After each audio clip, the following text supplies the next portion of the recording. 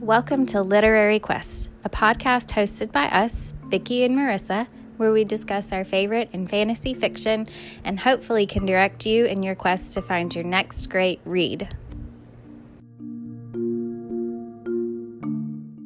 Welcome to this week's episode of Literary Quest. We are going to be discussing Throne of Glass by Sarah J. Maas, but first we have a special guest with us today. Stacey, do you want to introduce yourself? I do. I'm Stacey. I run a TikTok account that these girls found me on. I'm terribly sorry about that, by the way. You guys have weird taste. I've always book talk is a beautiful thing. Now, I've always been a reader. Like most of us, I was a Potterhead as a kid, and I think that just got me started, and it's just bred a love of fantasy reading into me. I don't think you can find it in any other type of genre. But yeah, there's just something about fantasy, and I love books in lots of different genres, but I just don't devour them the way I do a fantasy book. There's just an entire world that you get to consume, and all its intricacies and its rules. And reading's about escapism, and that's the best part. So I don't think anything can offer that as well as what fantasy can. And I have a great love of romance books as well, but it's hard to swallow books about a great love sometimes when it's described in our world. I can swallow that a little bit better if it's in a completely different world. It's hard to read about earth-shattering love in our world. But yeah, in fantasy books, it makes complete sense to me. I love the fated mates trope. I can't really find that in contemporary romance or historical romance. It tends to only work well in fantasy. So yeah, that's kind of how I came to love fantasy reading, I think. Can you share the name of your TikTok account? Yeah, so it's Stace Bookspace, no spaces.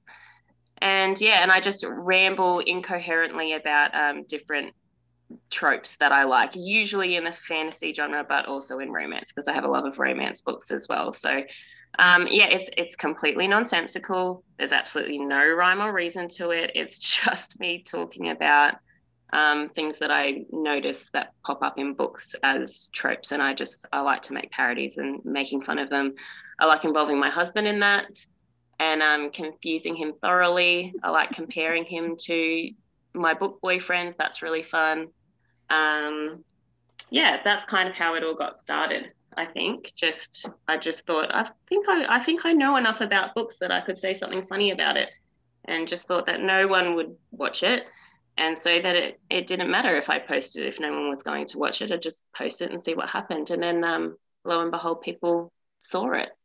And it's just gone from there, and it's just so fun. It's so nice to be able to put down everyday life for a little bit and escape into something else, and that's why we read as well, isn't it?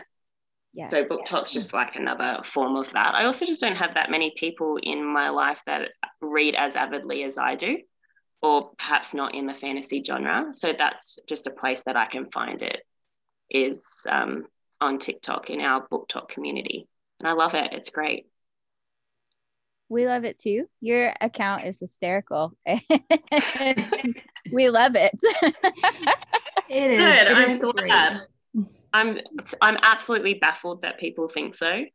But I'm really happy that they do. Yeah, it's great. I love them. Yeah. They're so funny. Well, we are so glad that you have been able to join us today. Me too. Yeah, and we're excited.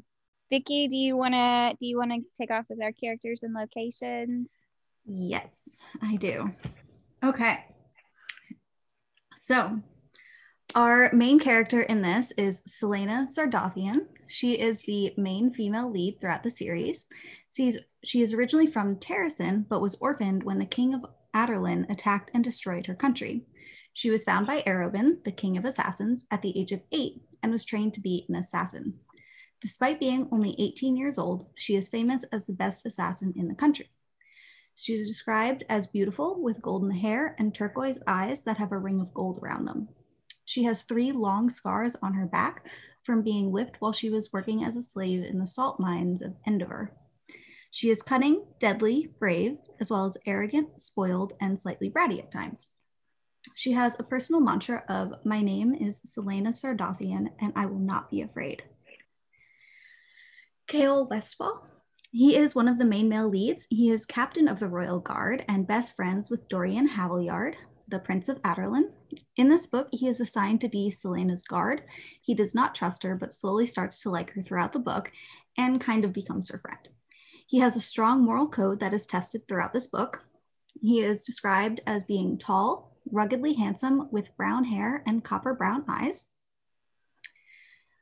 We move on to Dorian Havillard. He is the other male lead. He is the Prince of Adarlan. He is arrogant and known to be a flirt. However, he can also be compassionate. He is tired of court life and of his mother trying to marry him off. While he does not agree with what much of his father is doing, he also does not stand up to him. He longs for adventure and occasionally freedom from his role. He becomes close with Celaena throughout the book. He is more trusting of her than Chaol is and has an easier time of becoming her friend. He is described as being incredibly attractive with raven black hair and sapphire eyes. Nehemia Yitger, the Princess of Ilwe. She comes to the palace under the pretense of learning the country's customs. However, she is also clever and fierce. She cares greatly for her people who are being oppressed and killed by the King of Adarlan. She and Celaena quickly become friends, and Celaena tutors her. She is described as having long black hair worn in thin braids, with brown eyes and creamy brown skin.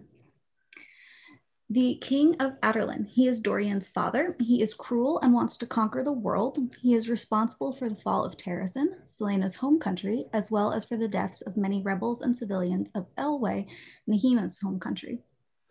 The king has outlawed and destroyed magic. He is feared and hated by many. In this book, the king has arranged a competition to find his next champion, which is just a nicer way of saying assassin. He let the nobles pick the contestants. He is described as having a round shape and sharp eyes. There's not too much of a description because he does not like people looking directly at him and making eye contact. We have Duke Parrington. He is one of the villains in this book. He encourages violence where he can, like slaughtering people, including children. He chooses Cain, a cruel soldier, to be his champion. He is described as having black eyes, red thinning hair, and a sandy mustache. Then we have Kaltain Brompier, a lady of Adarlan. She wants to marry the prince and uses Duke Parrington to get close to Dorian. However, she is often thwarted by Celaena and quickly dislikes her. She is mean to her because Dorian appears to favor her. She is described as strikingly beautiful with a thin waist, raven black hair, and night dark eyes. We have Elena Galathinius Havillard, the first queen of Adarlan, the wife of Gavin Havillard. She participated in the Demon War. She is buried in a tomb under the glass castle. In this book, she appears in a spirit-like form to Celaena. She gives Celaena warnings, as well as tells her that she needs to win the competition to become the king's assassin. She also gives her a quest to destroy the evil in the castle. Finally, there's Nox and Paler, two other champions that Celaena befriends. They help each other out during the competition, despite that being frowned upon. We have several locations. So there's the country of Adarlan. The capital is Rifthold, and this is where the palace, which is made of glass, is located. Terrasen, Celaena's home country, is referenced, and that her country was destroyed by the King of Adarlan. And then Ilwe, Nehemia's country, that the King of Adarlan is trying to conquer. Marissa, would you like to do our plot? I would love to do our plot. Fantastic. Yeah. So Throne of Glass begins with our main character, Celaena Sardothien, being presented to Prince Dorian Havillard, the Prince of Adarlan, with an interesting proposal. The king, his father, needs a champion assassin to handle his dirty work and is hosting a competition where each of his ministers presents a candidate as the king's future champion. And over the course of a few months, they will compete until only one is left standing. Dorian wants Celaena to be his champion. If she wins, after 4 years of servitude, she will be granted freedom and can do what she wants. If she loses and doesn't die in the process, she'll be returned to Endovier, a work/death camp where she is currently serving as a slave after being tried and convicted as an assassin. Celaena was notorious as Adarlan's assassin before being imprisoned, and her identity remains a secret and will remain a secret through the competition. Instead, she will proceed as Lady Lillian, a jewel thief. She agrees to the prince's terms and is freed from Endovier and is moved to the king's palace, where she is kept under heavy guard, supervised primarily by Chaol Westfall, Dorian's best friend and captain of the king's guard. Once moved to the castle, she must face the king, who was responsible for putting her in Endovier a year ago. Our girl Celaena is fierce, but the king is intimidating, as he was responsible for the death of her parents, the destruction of her homeland, Terrasen, and declared magic to be illegal and set about slaughtering everyone who used magic. Celaena begins training for the competition, but her body has been ravaged by poor nutrition, hard work, and poor living conditions while staying at Endovier. And while she still possesses many of her assassin skills, her endurance, strength, and stamina have suffered. Still a formidable opponent, Chaol and Dorian instruct her to strive for middle ground in her performance in the trials to conceal her true skill. Though some of the other competitors exist as minor threats, one competitor in particular, Cain, exists as a real threat to Celaena winning the whole competition. Cain is sponsored by the Duke of Barrington, who is the king's right-hand man, and Cain takes every opportunity to taunt Celaena. Celaena begins to carve out a sense of normalcy in her daily routine with training. Chaol and Celaena become a little more friendly with each other, though Chaol still maintains a professional distance. However, Prince Dorian begins to develop feelings for Celaena. Unlike many of the women at court, Celaena shows very little regard for his royal position, and she teases and banters with him, which draws him to her. Celaena also finds a new friend in Princess Nehemia Yitger of Iyue when she arrives in Adarlan to learn more of the common tongue and more about Adarlan. Nehemia and Celaena bond when Celaena, who is the only one at the castle fluent in Nehemia's language, is able to converse with her. And they become even closer when Celaena agrees to tutor her in the common tongue for an hour each day. Meanwhile, strange things are happening in the castle, and champions begin disappearing, only to be found brutally murdered shortly before several of the trials. Celaena finds this suspicious and begins to seek out more information on word marks, which are unique markings that she's discovered around a clock tower near the castle, as well as around the body of several of the eviscerated champions. Celaena discovers more oddities in the castle after realizing that within her chamber is a secret door to hidden tunnels, which leads her to the burial chambers of Elena, the first queen of Terrasen, who was married to Gavin, the first king of Adarlan, the princess of Terrasen, who was married to Gavin, the first king of Adarlan. That night, in a dream, Elena appears to Celaena in corporeal form, despite being dead for a super long time. And she tells Celaena that she must become the king's champion because Erilea, their continent, needs her. Celaena continues to do well in the trials the champions must compete in. However, competitors continue to turn up dead with suspicious word marks surrounding their bodies. Celaena resolves to go to the library late one evening to discover more books on word marks when she runs into Nehemia, who she finds reading a book that is way above her reading level. Nehemia reveals that she has no issues with reading or speaking the common tongue and walks away from Celaena, who feels confused and betrayed over Nehemia being dishonest with her. It's nearly Yule Moss, and a big ball is planned.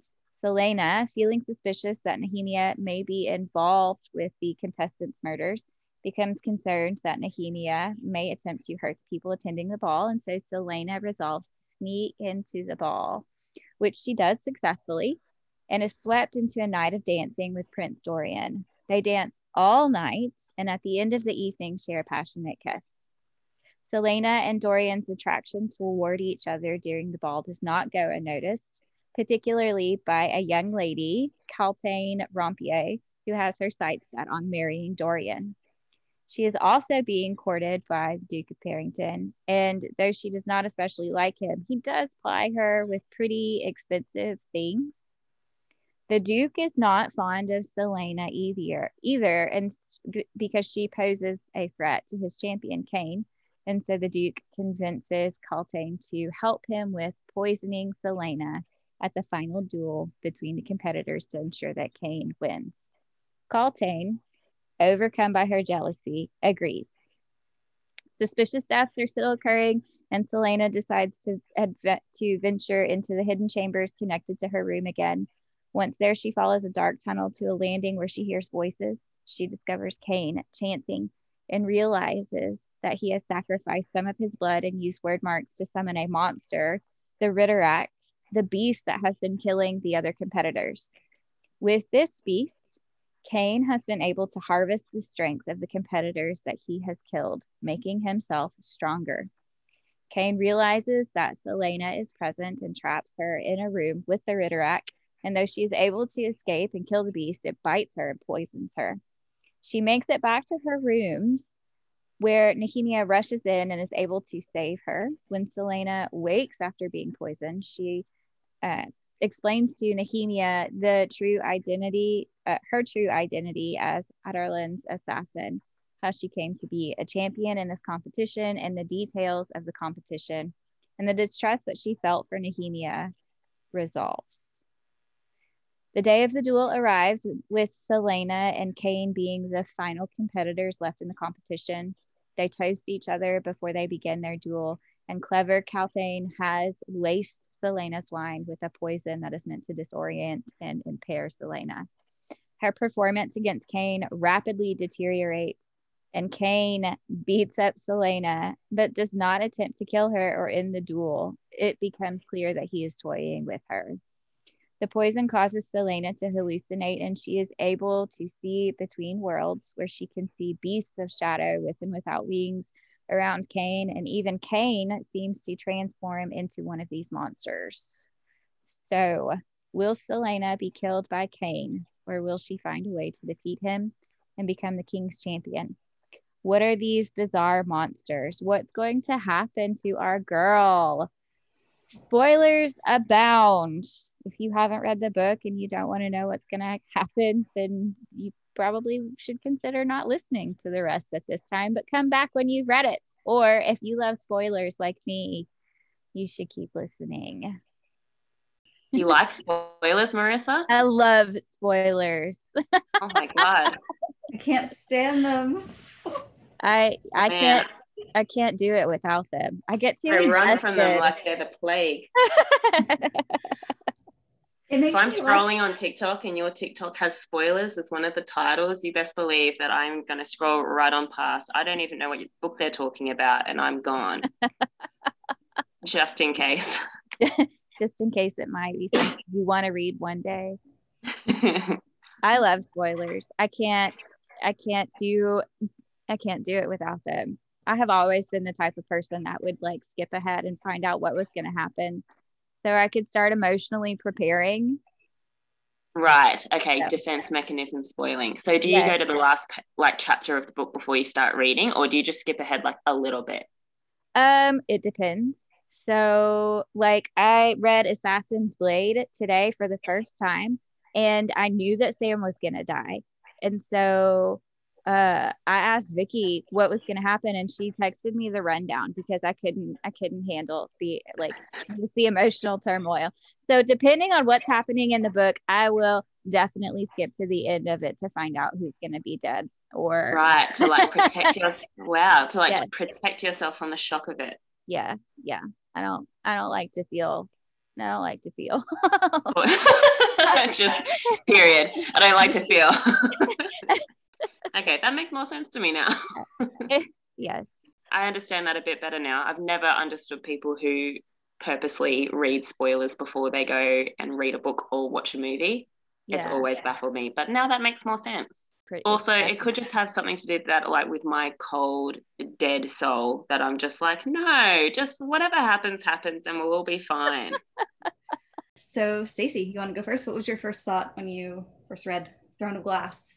So this is my second read through of Throne of Glass, but the first time I read it, it was maybe a year and a half ago, so it wasn't even that long ago anyway. But I just remember loving Chaol. I loved Chaol. This time, not so much. Like, he didn't impress me as much, and I don't know what it is. I think the first time around I pegged him, like, I just shipped Chaol and Celaena, whereas this time I was like, nah, there's better out there for you. And also the first time I read Celaena, I just thought she's this badass. I just loved her. I thought she was great. I loved that they started in the death camp, because I think that's such an important part of her setup.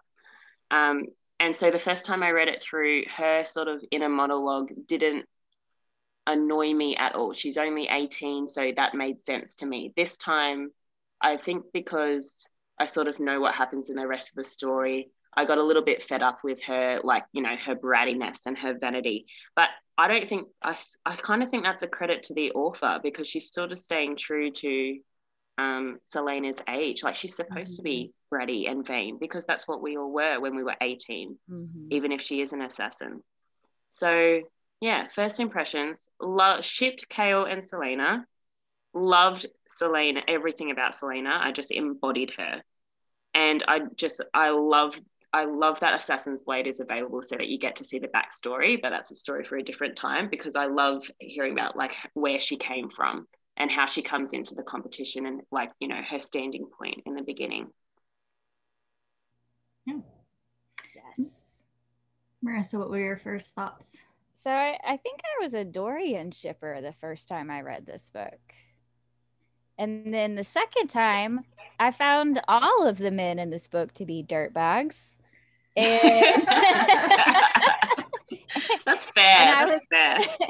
I was really, like, wanting to ship a relationship between Celaena and Nehemia. So like that female friendship was, like, the best part, and like my favorite part in this story, especially because Celaena has had such a hard time.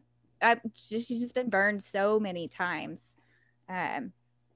in friendships, and so I just love all of her interactions with Nehemia. I do think the first time that I was a Dorian shipper, and there were still moments when I was reading it this time, it's like, man, this guy's super slick. Doesn't he just remind you of every guy that you met when you were 18, though? Yeah. Yeah.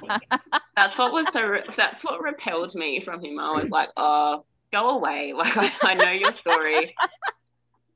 I'm not interested in buying your herbal tablets. Like, please go away. Get back to your pyramid scheme. I don't want to meet your mum. Yeah. So that's I was super drawn in the first time on my first read, and even in this read, like, we're not going to discuss the next book for, I think, 2 weeks, and I'm dying not jumping into the second one right now. So yeah, it's hard. Yeah.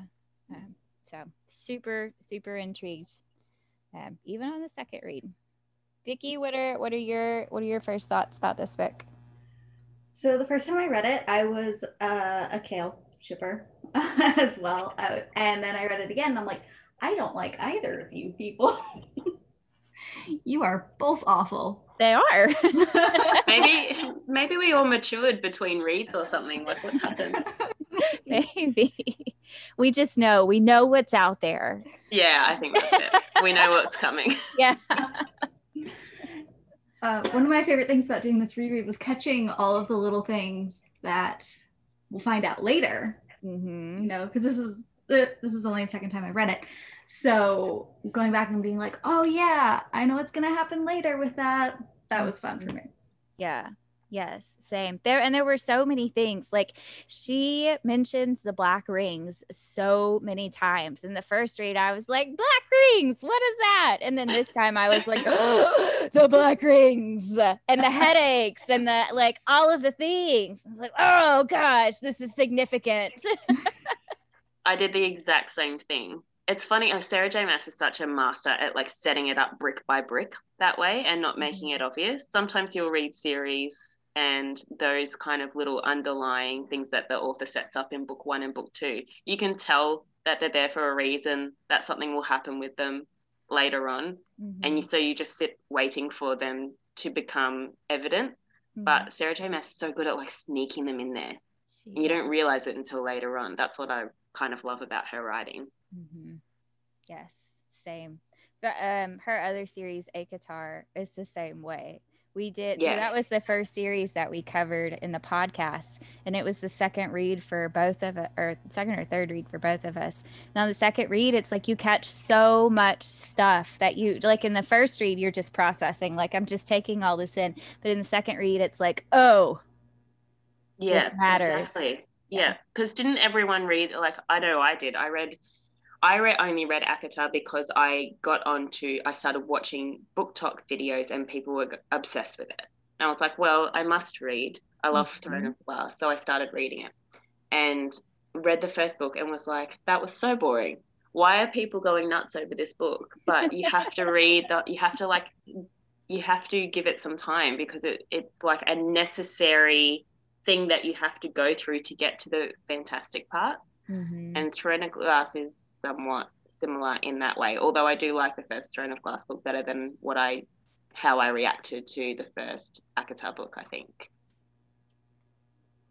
Yeah, there's definitely a lot of in the first, I would say probably the first two books in this series, there's a lot of setup for, I mean, it's just like a catalyst, I guess, at some point in the second book for everything that happens in the rest of the series. And so she does a lot of like world building and setting the stage for everything that will happen. And she does that a lot in ACOTAR as well.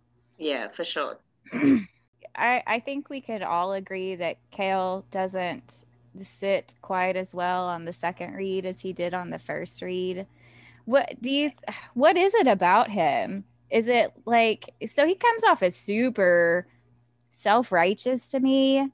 Yeah, for sure. He's very straighty 180, like he's very by the book. And that at first that was like my, I don't know. I was like, oh, enemies to lovers, fantastic. I love a good enemies to lovers. Chaol and Celaena are going to be perfect together. They'll fight and then they'll eventually fall in love and it'll be great. But it didn't eventuate into anything throughout the book, obviously, because of Dorian. But then I thought it will in the next book. But I don't know. He's so self-righteous. And why does he continuously have to talk about the fact that he's so surprised that she's so skilled despite being a girl? Like, why does he have to add that on the end to everything? Yes. Yep. I don't understand like why he's surprised in general. Like she was Adderlyn's assassin. Like yes. How do you think she got that reputation? Like, but he's still surprised towards the end of the book. It baffles me, and it's so irritating. Both of them bring up that she's female several times, and every single time I'm like, can we not just acknowledge that she's amazing because she's like murdered so many people? Like, she's amazing. She murdered all these people. It doesn't matter if she's a girl. Yeah, exactly. But I wonder if Sarah J. Maas is just clever in planting those seeds there to, make it easy for us later on. I don't know. Maybe she is very clever at planting. She is. Yeah, I think so too. I think she's clever like that. But yeah. Yes. Yeah. Like if we could just, if they could just say every now and then that she's very skilled without having to mention, but that she's also a girl and that she's also beautiful. Like you can be more than one thing as a girl. You don't have to be like skilled or beautiful. You can be both. Yeah. That was when they first get her out of the salt mines and they're talking about how she's like really dirty and she smells bad. I was like, what? Bro, like she's been in a salt mine. Which, by the way, wouldn't be a problem, if your father didn't enslave people and not provide them with access with ways to clean themselves, but, whatever. Sure. I love how they pass judgment on her like that when they first see her, though. Like, he kind of looks over, isn't there a point where he looks over and goes, oh, she's not that bad. Like, he looks over her body and everything, and she's like, oh, she's a bit worse for wear, but, she'll do. She'll be okay. I'm like, sir, up there on your stupid throne, like, you go work in the salt mines for a little bit and we'll see how you fare. Isn't it funny when feminists read fantasy books and we get on our high horses about this stuff? Yes. There were so many times with I just could not with these men. I had no patience.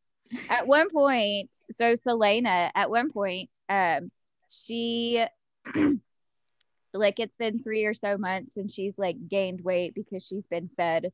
And she starts her period and she is like in agony with menstrual cramps.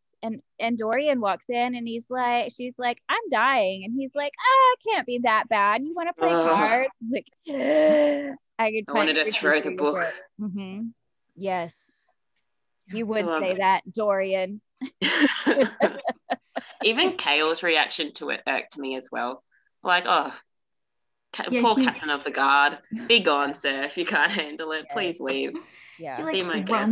He runs out of the room when he finds out why it is, but like before when she throws up on him, he's like, oh no, you're sick, and like goes over to comfort her. And then he finds out that she's on her period and is like, oh no. Run from the menstruation. Oh my God. That's such a good point, actually. I hadn't considered that. Not deterred by vomit, is deterred by menstruation, runs from it. Beware the red tide. Oh my God. The bears can smell it. Oh, that's so funny. That whole scene made me angry, but it didn't make me angry the first time I read it through. I remember just thinking like, classic response from classic men, especially, men who are like, how old are they? 21 years old or what have you. Yeah. But this time I'm like, grow up. Yeah. Yeah, which is absolutely irrational of me, but I have matured since I've read this book. Why haven't you? You should have matured. I was ready. I had my palm cards ready. I had my chart with a picture of a uterus on it. I was like, let me tell you a thing or two about menstruation, boys. Sit down, be quiet, no blushing. Mm-hmm. We're going to talk it out. Vicky, did you make this note about the king's sword? Yes. So I'm so glad that you brought this up. So names are super important in this book, which Nehemia says, well, she says something about it. It's actually one of my quotes, but anyway, names come up a lot in this book, and his sword is named what I believe is pronounced basically nothing, right? Yeah, or like no thung, right? No thung. Yeah, so, and it's interesting because we don't hear the king's name at all. So I thought this was really interesting. Oh, yeah. Right? And that becomes a big thing in the series. Mm-hmm. You are astute, Victoria. Yeah, points. You get points for that. Yeah. I was just glad you brought it up because I was like, that's a stupid name. Like, that was the only comment that I had on that. I tried to look up if there was any type of history or background about this name, because Sarah J. Maas is really clever about working like mythological stuff like into her story. So like in ACOTAR, there's like the 80s Persephone vibe and things like that. And so I tried to look this up to see if there was some type of significance related to this. And I couldn't really find anything. But I did just realize that if you break this up, the word is not hung. And so maybe it just means that the king has a small penis and is compensated. and that's why he's such a dick in this story. I think that's the one that we need to go with. Let's go down that. That's better than my take. And perpetuate it. I love that. Let's talk about, Vicky, I think you made another note about, Elena, did she come off as suspicious to y'all when you first or second read I guess it's different on second read. In first read, so Celaena is just kind of on guard with Elena to begin with, which, I mean, if like this bizarre dead corporeal person appeared to you in dreams and gave you a necklace, like you should be suspicious of that. Yeah, that's kind of strange. Did she put you on guard? Did she put you on guard the first time? Or you were like, yes, somebody to help this poor girl? It it didn't put me on guard the first time. And I think it's because Selena openly admitted that she was untrustworthy and suspicious of it. And sometimes when a character does that straight off the bat towards another character in the book, it makes you go, oh, they probably are trustworthy. And you'll learn that as the story progresses. So I think that's probably why I went, no, this person's probably fine. It's when the character trusts them right off the bat and they think everything's okay, that makes me go, is this person going to stab you in the back? Mm-hmm. So first read through, no, I didn't get that vibe. I thought Elena's ghost or spirit or whatever it is that she was going to be a good character. Yeah, I had no suspicions on that first read at all. And I mean, in real life, if I was approached by a ghost, though, anyway, I'd probably be like, yeah, let's go do ghost things. I would not have that reaction. Nope. I'd be like, I'm gonna get some sage right this second. Yeah, for sure. I start Googling local exorcists. Like they'll be, it'll just be a raging panic. But Vicky embraces scary stuff and ghosts and things like that. So that seems like an on brand response for you, Vicky. I love reading ghost stories, and I love watching scary movies and that sort of thing. But it's similar to me roasting certain characters in any book that I read for not being a certain way or doing a certain thing, when I know full well that I am a weak bitch who needs so much emotional support in everyday life and has no place criticizing any characters whatsoever for their choices. Like, this is the same thing. I will watch scary movies and I will read scary stories and act like it's all fine. But if anything like that, if there's a creepy noise in my house, I'm waking my husband up and like sending him roaming around the house to find it. Like, I'm a sook. Good on you, Victoria. I support your ghost hunting. On the subject of Kane, then, let's talk a little bit about him. Okay. So I thought he was interesting. So normally with our villains, we get some sort of like backstory and motive and stuff. And he really doesn't have one other than like being a strong soldier, that now is evil. So I found that interesting about him, and because Duke Parrington is really behind him, and just using him as a puppet. And I found that I don't know, I just found it interesting that we didn't really get much about him at all, even though he was like still just a puppet. I feel like we normally get something. And there wasn't a hell of a lot of dialogue that happened between Kane and Selena either, which was interesting, because usually there'd be a lot more of that between, the main villain. I guess he's not the main villain, but do you know what I mean? Between the villain and the protagonist. And there really wasn't many scenes with both of them actually interacting one-on-one. And then there was that one really bizarre scene where Selena's in the hallway, I think, and Kane pops up and he's like reaching for her or something, and then he like dashes away. It's like, what's happening here? Is he? I remember like the first time that I read that through, just being absolutely confused. Yeah, I'm still a little confused. Was he like trying to make her his next victim? But it was like, no, it's too soon. I'll save this one for later. Yeah, I would have liked a little more insight on that too, just to know kind of what was going through his head. Was this something he was even fighting maybe a little bit? Yeah, see, that's what I wondered too, if it was like he like had this moment of lucidity where he was like fighting because obviously Duke Parrington and Kane has the black ring on, so, and we know with the black rings down the road it's a thing, and so did he have this moment where it was like, I'm breaking free, and then it fell apart? I don't know. I remember the first time I read it through going, I have to read the second book now, because that scene, as well as a couple of others, are obviously part of something bigger in the story. Yeah. Well, if we're going to talk about people that are being manipulated by Duke Parrington, let's talk about Kaltain. You sound excited. I have such mixed feelings about her. Does anyone feel a bit sympathetic towards her the second time round? Because I did. The first time I was like, what a bitch. Yeah.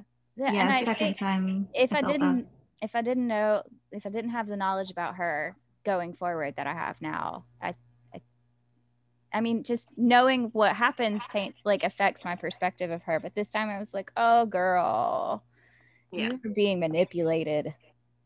Yeah, for sure. Her getting more information about her backstory would have been cool as well. Like, we were kind of alluded to where, like, you know, where she came from and how she was raised and how she came to be in the court, but it wasn't covered at length because she's only a side character. Right. But she would have been interesting to learn more about as well, and why she is the way that she is, because she just has that one goal that she's set towards, and she's willing to do anything to obtain it, but that has to come from somewhere. Right. So she would have been a cool character to learn more about in this book. Yeah. One of the things that I like about, I guess, her, sort of just about her story, is she's trying to manipulate all these people, right? She's thinking that she's manipulating the Duke, you know, to try to get her way to Dorian, and the whole time she's being manipulated and not realizing it. Yeah. And I feel like she's just out of her depth with this. And so on my second read, I felt bad for her, you know, knowing what was coming and stuff. Yeah, because even with her bad intentions, they're not as bad as the other villains in the story, you know? They're pretty low level. She wants safety and security and wealth, I suppose, as well, but that comes from her background in having nothing. So that is more understandable than the motives of Duke Parrington or the king or whoever else. So I was more sympathetic towards her this time around. And the scene where Duke Parrington turns to her and just throws her under the bus, I was like, oh, girl, poor thing. So we have some pretty insensitive comments that are made by Chaol and Dorian in this book. Right. So these champions start getting killed, and like really brutally killed. You know, their insides are outside, their brains are sucked out, like brutally killed. And Dorian just goes, "It's a bar fight." What? And he said there's like 2 mentions of that. And I was like, you still think that it's just a bar? What bar fights are you involved in, Crown Prince, that you think this is what happens? People don't rip each other's brains out in bar fights. That's not what happens. They don't? That's not a thing? That's exactly the kind of response that he would have. He'd sit there and go, really? Is that not what you guys do when you go to bars? That was annoying. Yeah. That was annoying to read.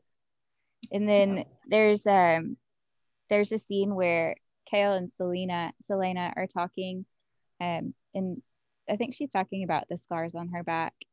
And Chaol asks her what she did to deserve to be whipped.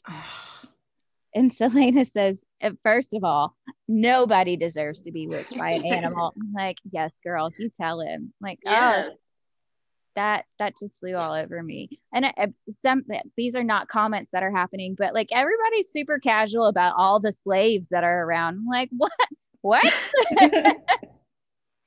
Like, you have a problem with Celaena, the murderer, or like the assassin, who, I mean, it's her occupation. Let's get real. But slaves are cool. Like, okay. I don't know. That was not consistent through the story. They had guards surrounding her and they're like, we're very worried that you're an assassin and you might go on a killing spree at any moment. But that didn't hold through the whole story. It kind of just like dipped and came back in certain places, and then it went away when it was convenient. Mm-hmm. So I don't know if that sort of element was particularly well written. I could understand that a bit better if it was the security around her was super tight to begin with, and it eventually like slowly laxed because they began to trust her a bit more. That's not really how it went. Mm-hmm. There were times where they were like, no, you're fine to walk about with the princess from a different country, and it was like, what do you mean? But she can't go to a ball, she can't go to the feast where the guards can. I was so frustrated with them keeping her from the parties and the balls. Like,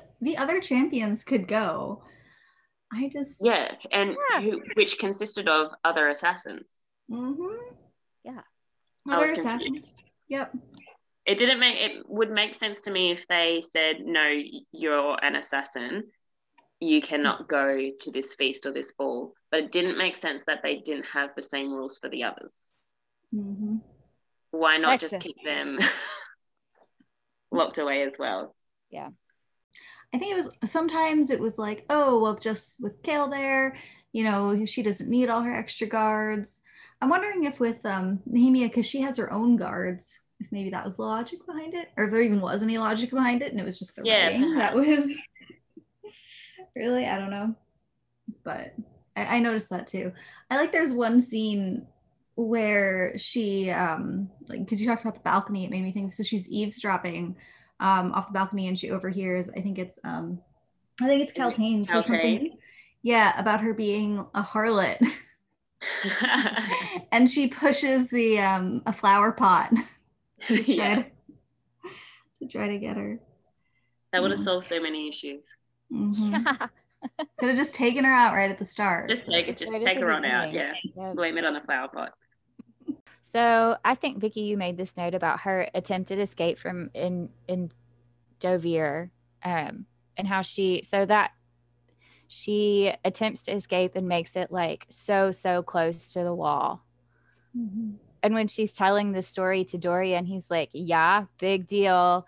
And she looks to the guards and she's like, how far do people usually make it when they try to escape? And like 3 steps. Like it's so significant. And then it became like, I feel like she's just consistently underestimated throughout this entire book, which baffles me because her accomplishments are just outstanding. This is one of those early situations where we run into like her being so ferocious and being underestimated by the people who have selected her to be their champion. Like you would think that they would have better awareness of that if Dorian selected her to be his winner. I don't know. I think you can draw a lot of parallels between that and what it's like to be a woman in a corporation in our world. Like even when you're selected, even when you've proven yourself capable, you still are forced to prove yourself time and time and time again. Yes. Despite that being as a woman, because there's always this underlying current of but she's a woman. Like she's a pretty good CEO for a woman. You know, like and that kind of reminded me of Celaena. Like she's the world's deadliest assassin, and they know that. They selected her because of that, and yet they're still like, oh, so what? You ran for a wall. You didn't make it though, so calm down, Celaena. Yeah. You know, sit down. You didn't make the wall. Stop gloating. Yeah. That's an excellent parallel. Very good point. That's I got on my little feminist high horse there. Sorry about that. I love that. Yes.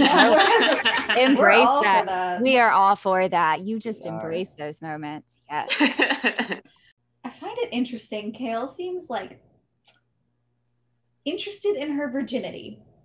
Yeah. I thought was weird. Oh. So he asks her, not quite outright, whether or not she was raped in Endovier, right? He hints at it, and he's like, oh, well, you were never.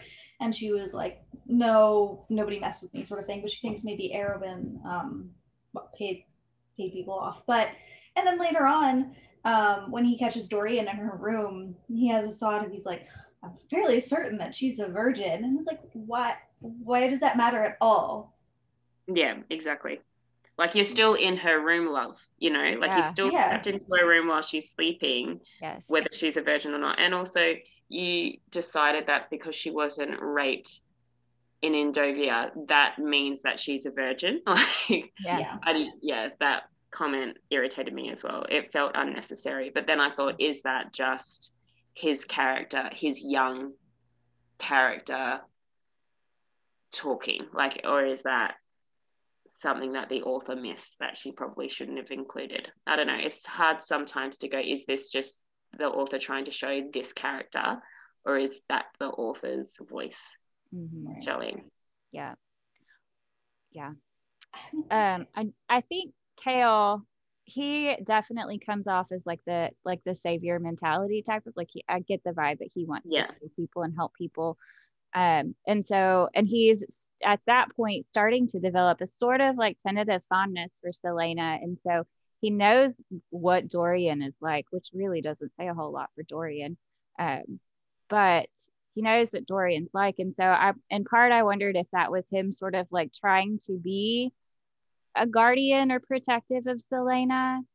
Well, they're both perpetuating themselves as good guys. Yeah. So I think that's why it rubs us the wrong way. If it was a story about a hostage in a dungeon with overseers who were, you know, really, I don't know, formidable, then it would make sense that they're breaking into her, you know, the places she's being kept hostage while she's sleeping. But it didn't make sense in this part because they're both, you know, they're both putting themselves out there as though they are these good guy saviors. Yeah. So when they both turn up in her room with her asleep and then remain there for a certain amount of time, yeah, me as the reader, even the first time I read through it, was like, what are you two doing? Get out. And they don't. They just stand there and have a chat about her virginity for a little bit. Yeah. And then Chaol's like, get out of here. Yeah. But then linger, like he stays. It's like, yeah, I'm like, yeah, but you get out. Yeah. You get out. Both of you leave. This is weird. I like this note that one of you made about when Chaol is like, you like to read, and just being shocked that she has any level of intelligence at all. Isn't that great? Like, how do you think she got to be where she is? Like, she's probably more educated than you are. I mean, she can speak multiple languages, and she's been all over the world. It's like, oh, you like books? Like real books? Like you enjoy reading? Like, really? Okay. All right, Chaol. Like, setting the bar really low there, fella. Yeah. I'm starting to wonder why I shipped them at all in my first read through. The more I talk about this. I'm saddened by myself. Yeah. I had so much salt coming into the second read. Wow. This is gonna come off really critical of these characters. I know that Chaol was kind of a dirtbag for most of the book, but he gets a couple of points, I think, when Celaena is battling Cain and she gets knocked down and Chaol tells her to get up again. Yeah. That was so emotional. It was. Like they're like, there's like the chalk line between their fingertips, and he's like inching his fingertips toward the chalk line on his side, and Celaena's inching her fingertips toward the chalk line on her side, and he's like, get up. And meanwhile, Dorian's just sitting there doing nothing. Yeah. Like, I should put a stop to this. I'm like, do something. Okay. and then later he's like, I just feel so bad because I didn't do anything. Like,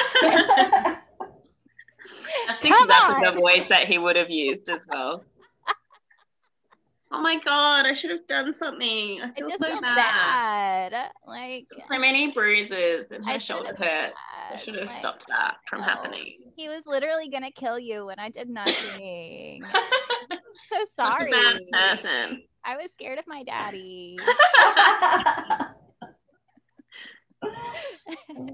Oh God, that's so funny. True though, and yeah, Chaol did twinge the heartstrings a bit in that scene. Yeah, Dorian and Celaena kiss, and it's a pretty passionate kiss, and I really like it for Celaena because I think, you know, when you think of like how important tactile interactions with other, like just being touch is for like development and emotional regulation and things like that.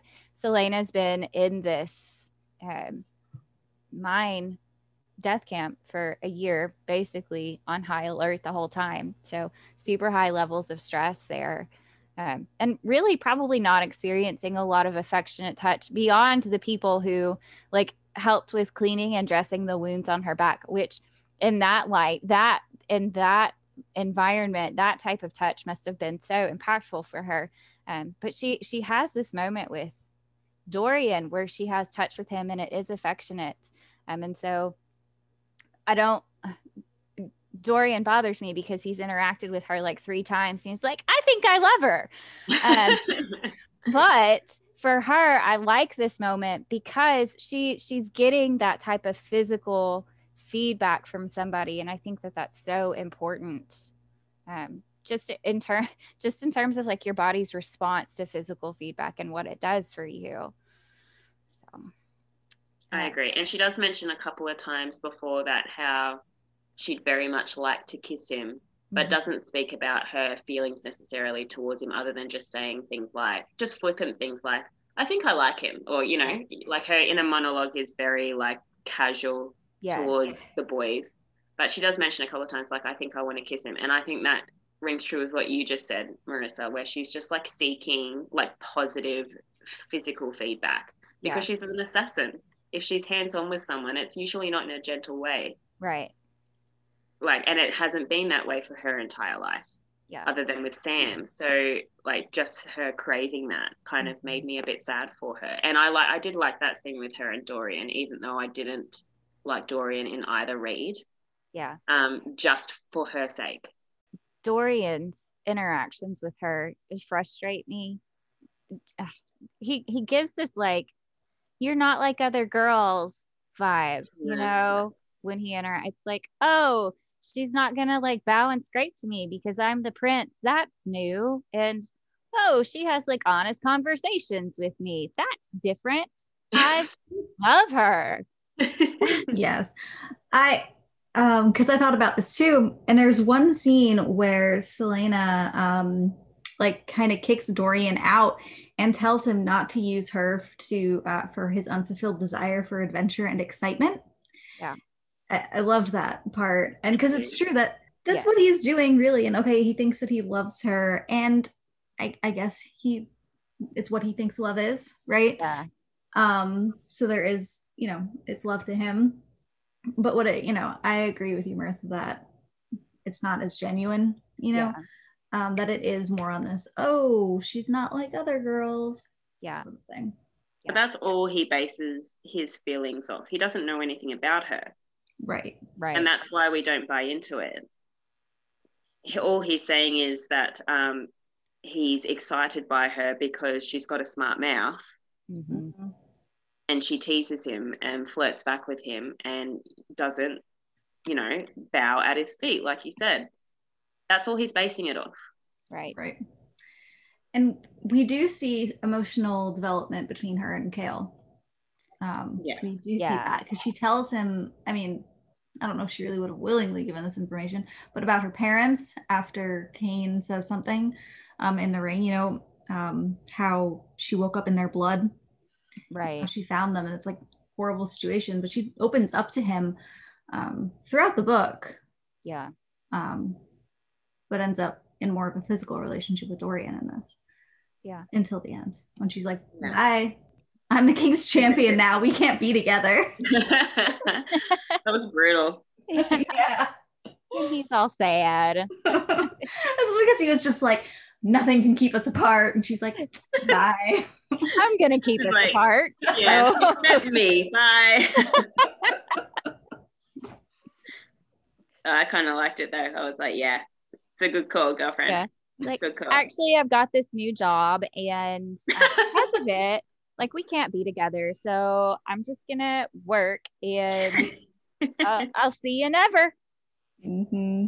I hope we can still be friends. Yeah. Which it actually says. It actually says. It made me laugh so much. I'm like, oh no, you didn't. Oh, it's so good. It is. I love it. Oh man, that could easily be inserted into like a rom-com where she's just like, I just feel like our lives are traveling in different directions and it was fun and you're a good kisser and I think you'll do great things. Let's be friends. Yes.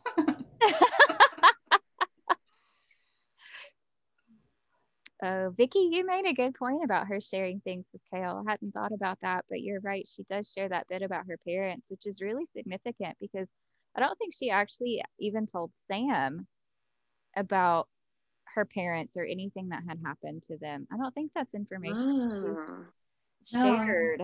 So that makes it even more.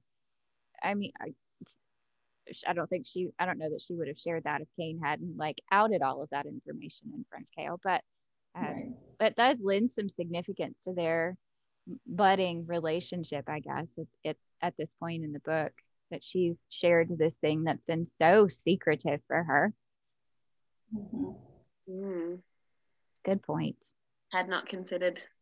Yeah. But I think you're right. I don't think she does mention to Sam anything about that. Yeah. He says, I just finished Assassin's Creed, so this is fresh for me. He says, you'll share it with me when you're ready, and then never gets a chance. Okay. Oh, my heart. But he went off without her. I was so frustrated. I know. Stupid boy. So dumb. Yourself involved with all of these stupid men. I'm gonna go kill this super dangerous guy all by myself. Yeah, oh, that's so annoying. So annoying. How often does that happen in books though, where they're just on the precipice of like their happily ever after? Not necessarily in this case, but usually that's what's like, all the good things are on the other side of this road, and all I have to do is cross it. Should be easy. And as a reader, you're like, a big bus is about to come and run you over. Please don't cross the road. Just don't, okay? Don't do it. Just stay on this side of the road. Like, cross when it's safe, look both ways. And you're like, nope, they're going to get hit by a bus. Fantastic. Thank you. Yeah. Oh, so frustrating. Those are the scenes that I'd like to spoil for myself, Marissa. I'll happily spoil those scenes for myself so I don't have that gut-wrenching, like, no, don't do it. Yeah. Something that I really love about Celaena's character is her ability to plan things. She's brilliant when it comes to playing the long game and planning stuff. And we don't see quite as much of that development in Assassin's Blade, but we start to see some of that coming out in this book, which I love. And we see that with her a little bit with her plan for defeating the Ritterek. Like her strategy is brilliant. It's like, she's in the room, the Ritterek's gonna come kill her. She's like, all right, gonna come up with this super dangerous, reckless plan. She just starts running towards it. I loved that. I run into it, yes, and then jumps over it and it smashes through the wall. It's like, yes, brilliant plan. I love it. Super smart. She's so great at thinking on her feet. She's super resourceful. I love that she's just brilliant. And I always want to read more about her assassin skills. So I liked that scene because of that. I'm like, yes, show me your wonderful assassin magic. Show me what you can do. That scene was fantastic. Yes. Yeah. And like her plan when she saves Nox, who is the only decent, and Pelor, they're the only decent male characters in this book because they recognize how amazing she is. And yes. I appreciate that. But she's like in that rock climbing trial and like doing really well, taking the road less traveled, which is way harder. And she sees what's his name trying to kill Nox and break his rope. And so she like, I guess I'm gonna save him. She wraps herself into this rope, threatens the guy. She like commandeers somebody else's rope, and she like, swan dives off this gargoyle to save Nox, at great detriment to her. Like, it's the potential to injure herself is huge. She's like, all right, I'm just like, she just thinks so fast when it comes to just everything. It's just outstanding. I kind of liked the utter disdain that we hear from her in that scene too, where she's just like, oh, this is such an inconvenience. I was so busy scaling this wall, but now I guess I'm going to have to go save old Noxie, who's just swinging down there. No one else is going to save him.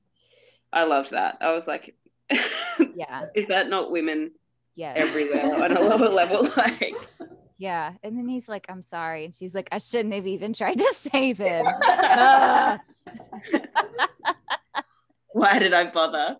I could have been first. I love though how she uses tar on her hands to get up there. Yeah. I mean, she's just, and then when she like blows them out of the water with the archery competition, like, that's outstanding. She's just so, she's brilliant. That, and when she just is it Grave that she defeats? Oh no, I guess it must be someone else. I can't remember who it was, but where someone's just like being a smart mouth Yeah. And she just takes him out in like Yes. a second and Yeah. stalks off. Yeah. And Kale's standing off to the side, like, you know what? Fair enough. That's fine. Like, I'm going to Yeah. allow it. Yeah. Yes. I'm I like, think, yes, yeah. I need more of those scenes. I Yes. want to see more scenes of her just being about a badass. Like, I just Oh, want to see it. she's Give it all just to so me. ferocious. Yeah. That scene is so great too, because the weapons master is standing nearby and he's just like mouth agape. She's like, give me some real threats, some real things to be serious about, and I'll take this competition seriously. Like, Yes, that was so good. yes, girl. It's so great. And then, so before she has to duel Kane, she has to duel Grave. Like, that's the person she fights Yes. for. And he calls her a bitch. And she like destroys him in 2 minutes. Like, she just takes him down. And this is one of my favorite quotes in this story. She says, "My name is Celaena Sardothien, but it makes no difference if my name is Celaena or Lillian or bitch, because I'd still beat you no matter what you call me." And then she drops a handkerchief on his face. I'm like, I died. I am deceased at the boldness of this woman. Oh my gosh. That handkerchief move was... Yes. It was brilliant. Yes. From here on out in my life, whenever someone badmouths me, I'll have a handkerchief present and I'll drop it on their face. Yes. My boss is going to be real affronted by that. I can't wait. The handkerchief is like the early century version of the mic drop. Yes, it's sure. I'm gonna fangirl for just a second about how great Nehemia is. I have approximately 4 points to make. So first of all, I'd like to say I love how bold she is, especially when people give her a hard time and tell her she can't do things. And she's like, am I not the princess of Eelway? Like, I do what I want. Get out of my way. I love that.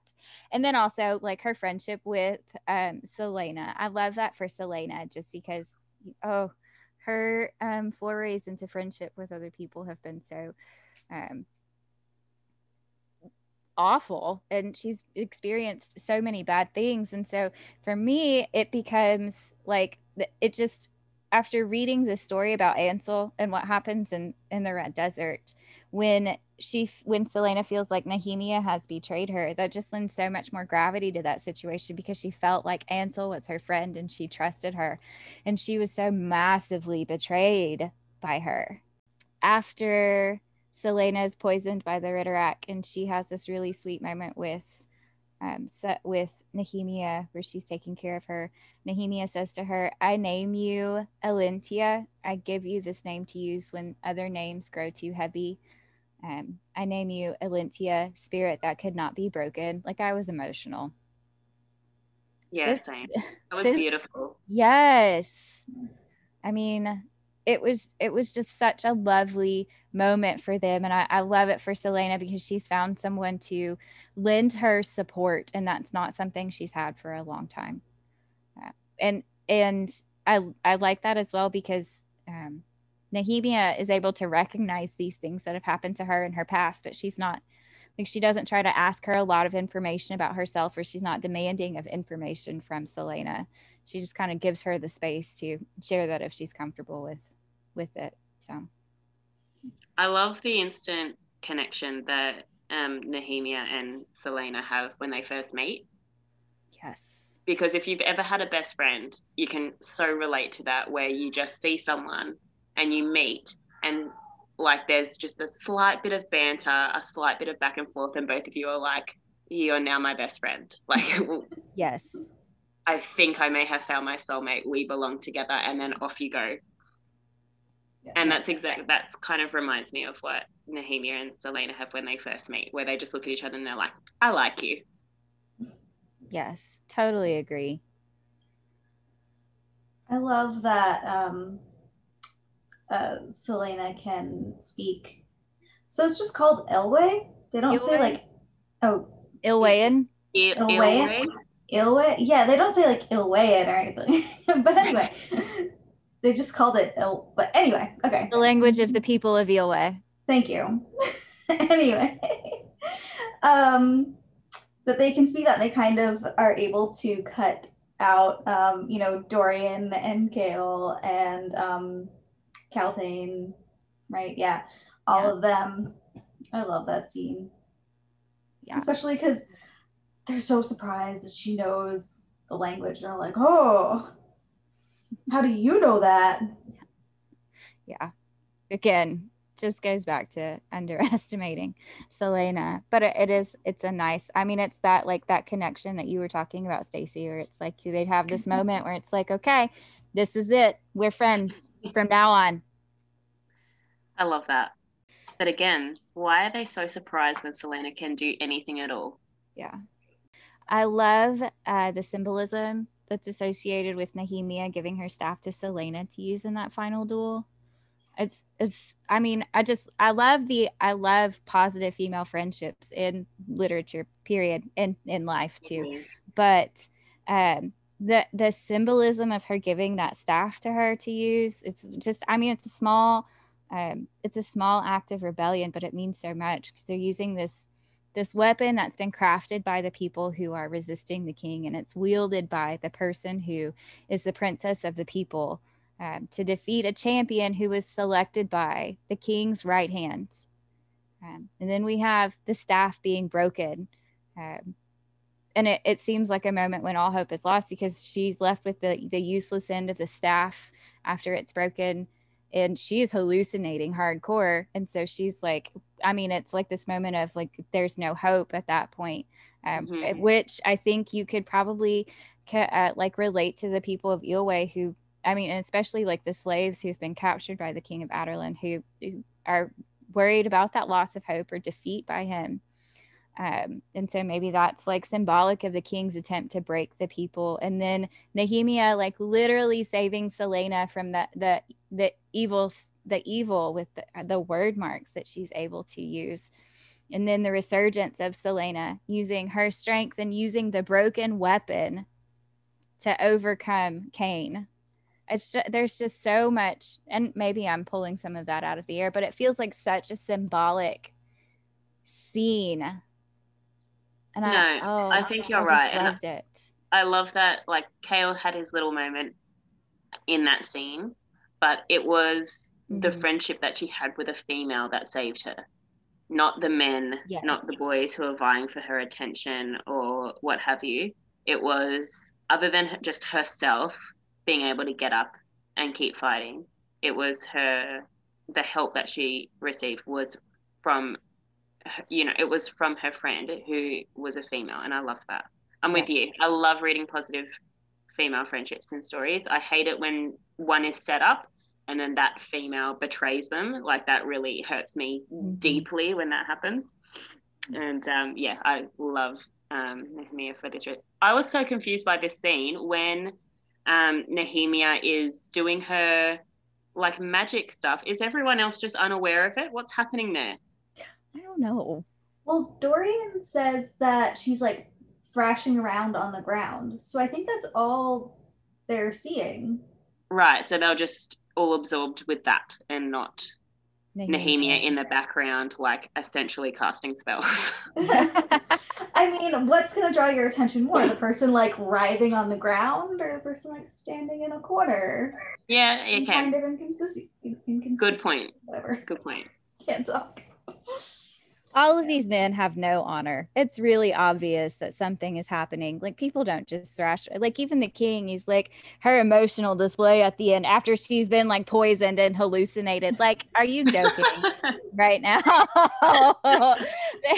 Like none of these people are calling out the situation. Like obviously something has happened. People don't just thrash around and hallucinate and wave their arms around for no reason. So it's really obvious that this situation has been tampered with.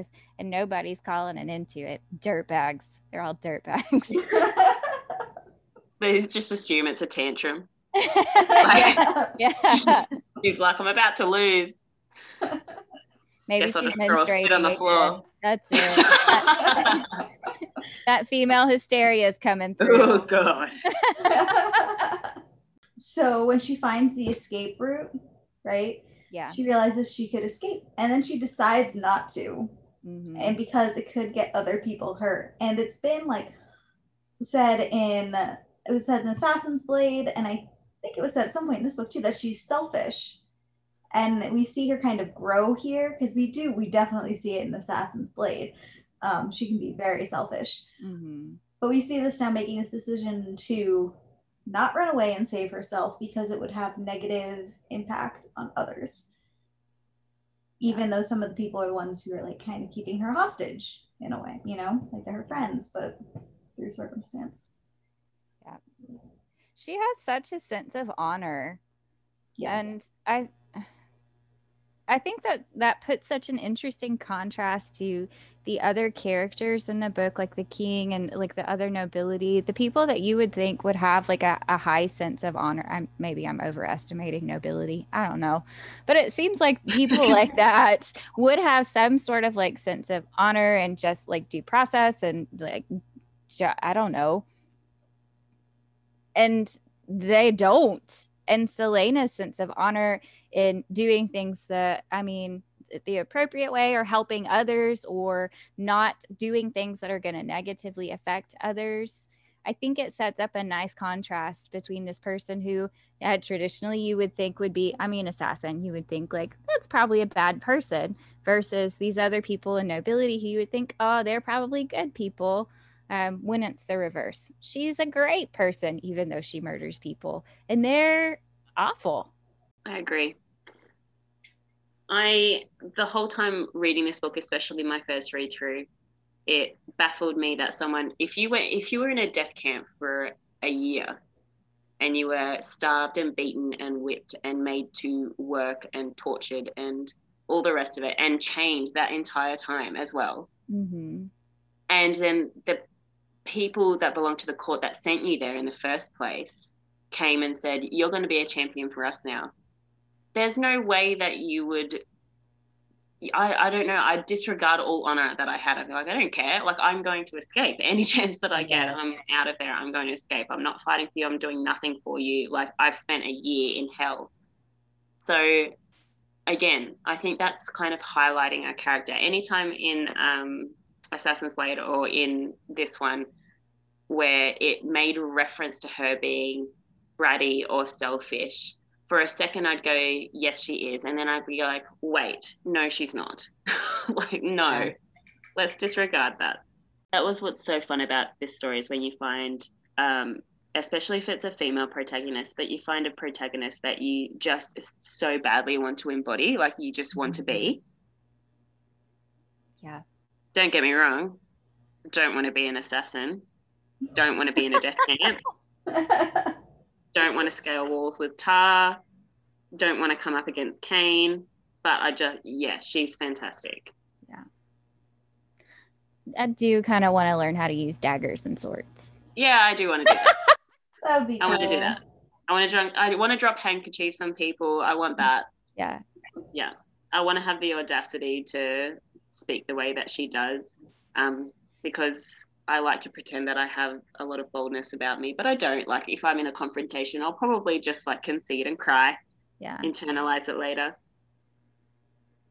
Yeah. I want the spirit of Celaena without actually having to do any of the things that she does. There we go. Yeah. Have the go. Trauma. No. You can keep all that. Yeah. Oh, you know what? Her playing the piano. Her music. Oh, yeah? Yeah. I love that scene. Although Dorian just kind of like intrudes. Definitely does. He's like, oh, I didn't know you could play the piano. Of course you didn't. You hadn't bothered to ask, had you, Dorian? You don't know anything about her.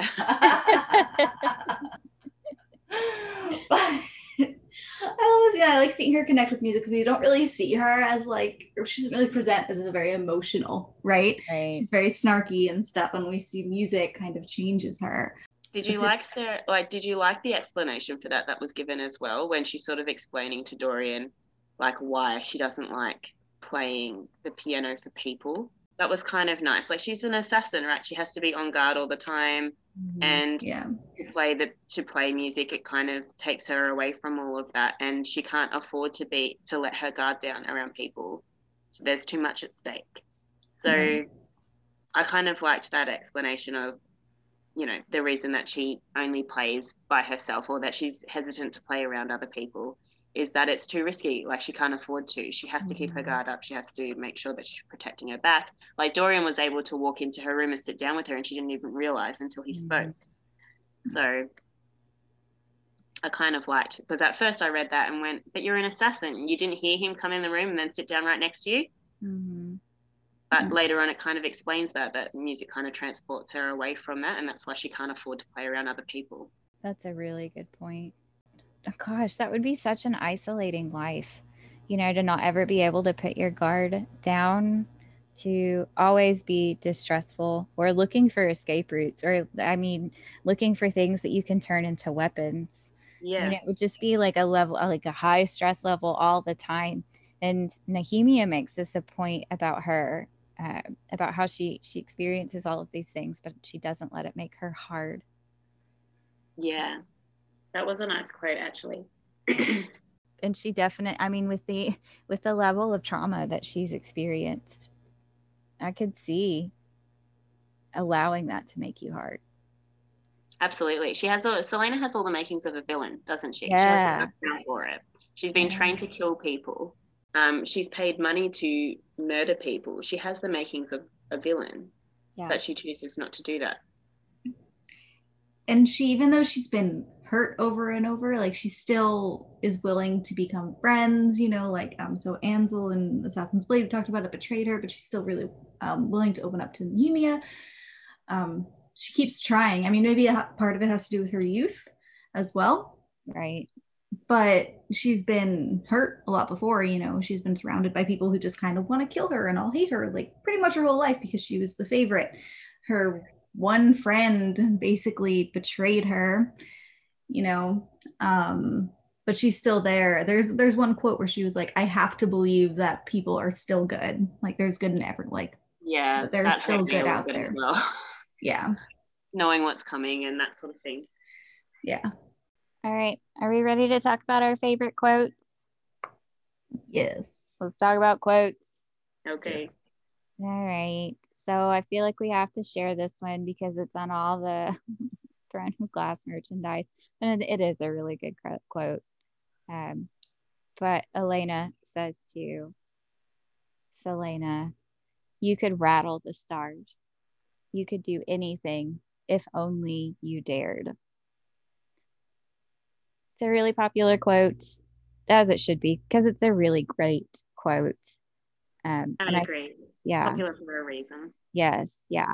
And I feel like it's kind of a moment of foreshadowing for her, just because that, I mean, she could do anything, and she does.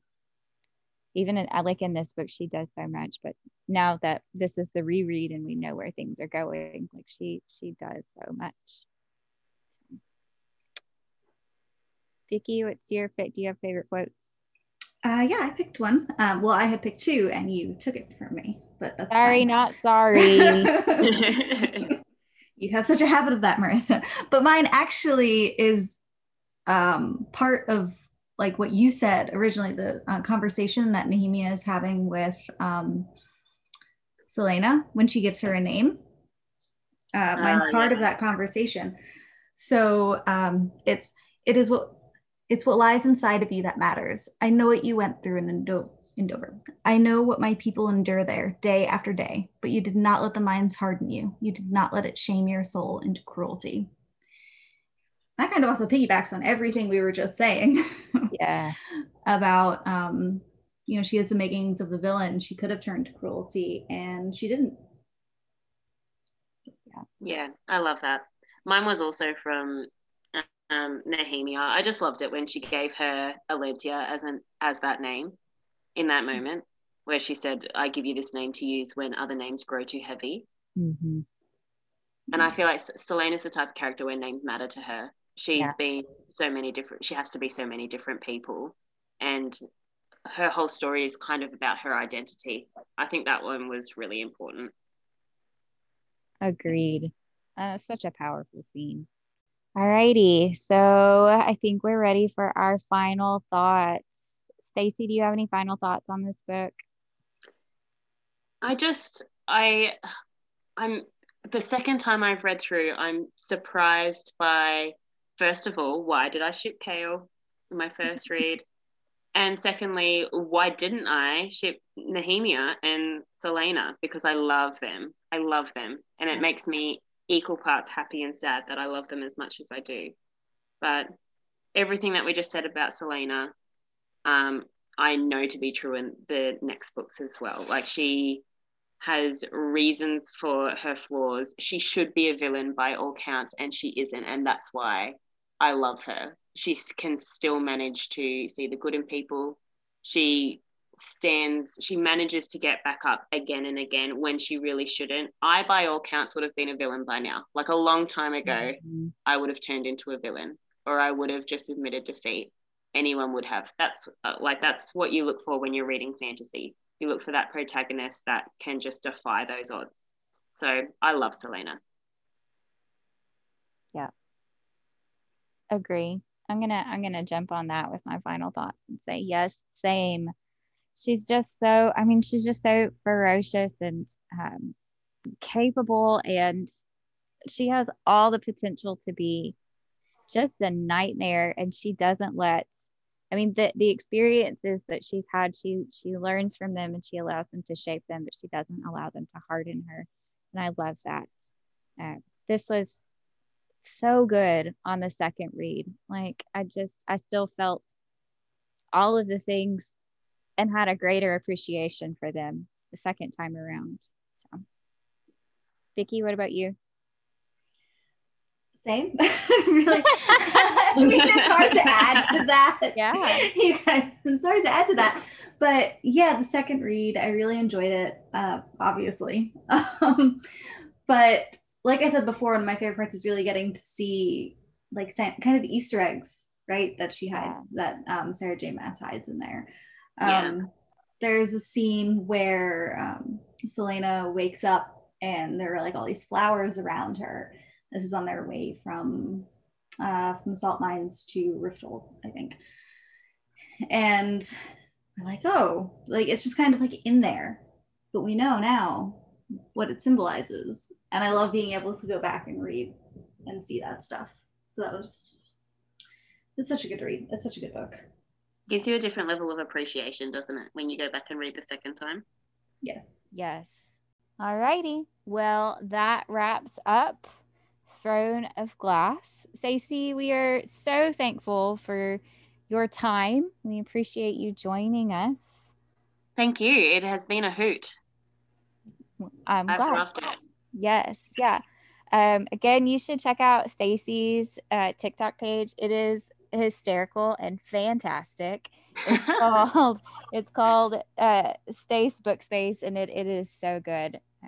So we are super thankful for your time. Thank you so much. Thanks for inviting me on. It's been so fun. Any chance to blab about books, and I'm in. Yes. Yeah. And we thank you all for listening. We hope that you join us. Next week, we'll be talking about Crown of Midnight. It's the second book in this series. And we'll just be covering mostly these books through the summer. So we hope you join us. Thanks for listening.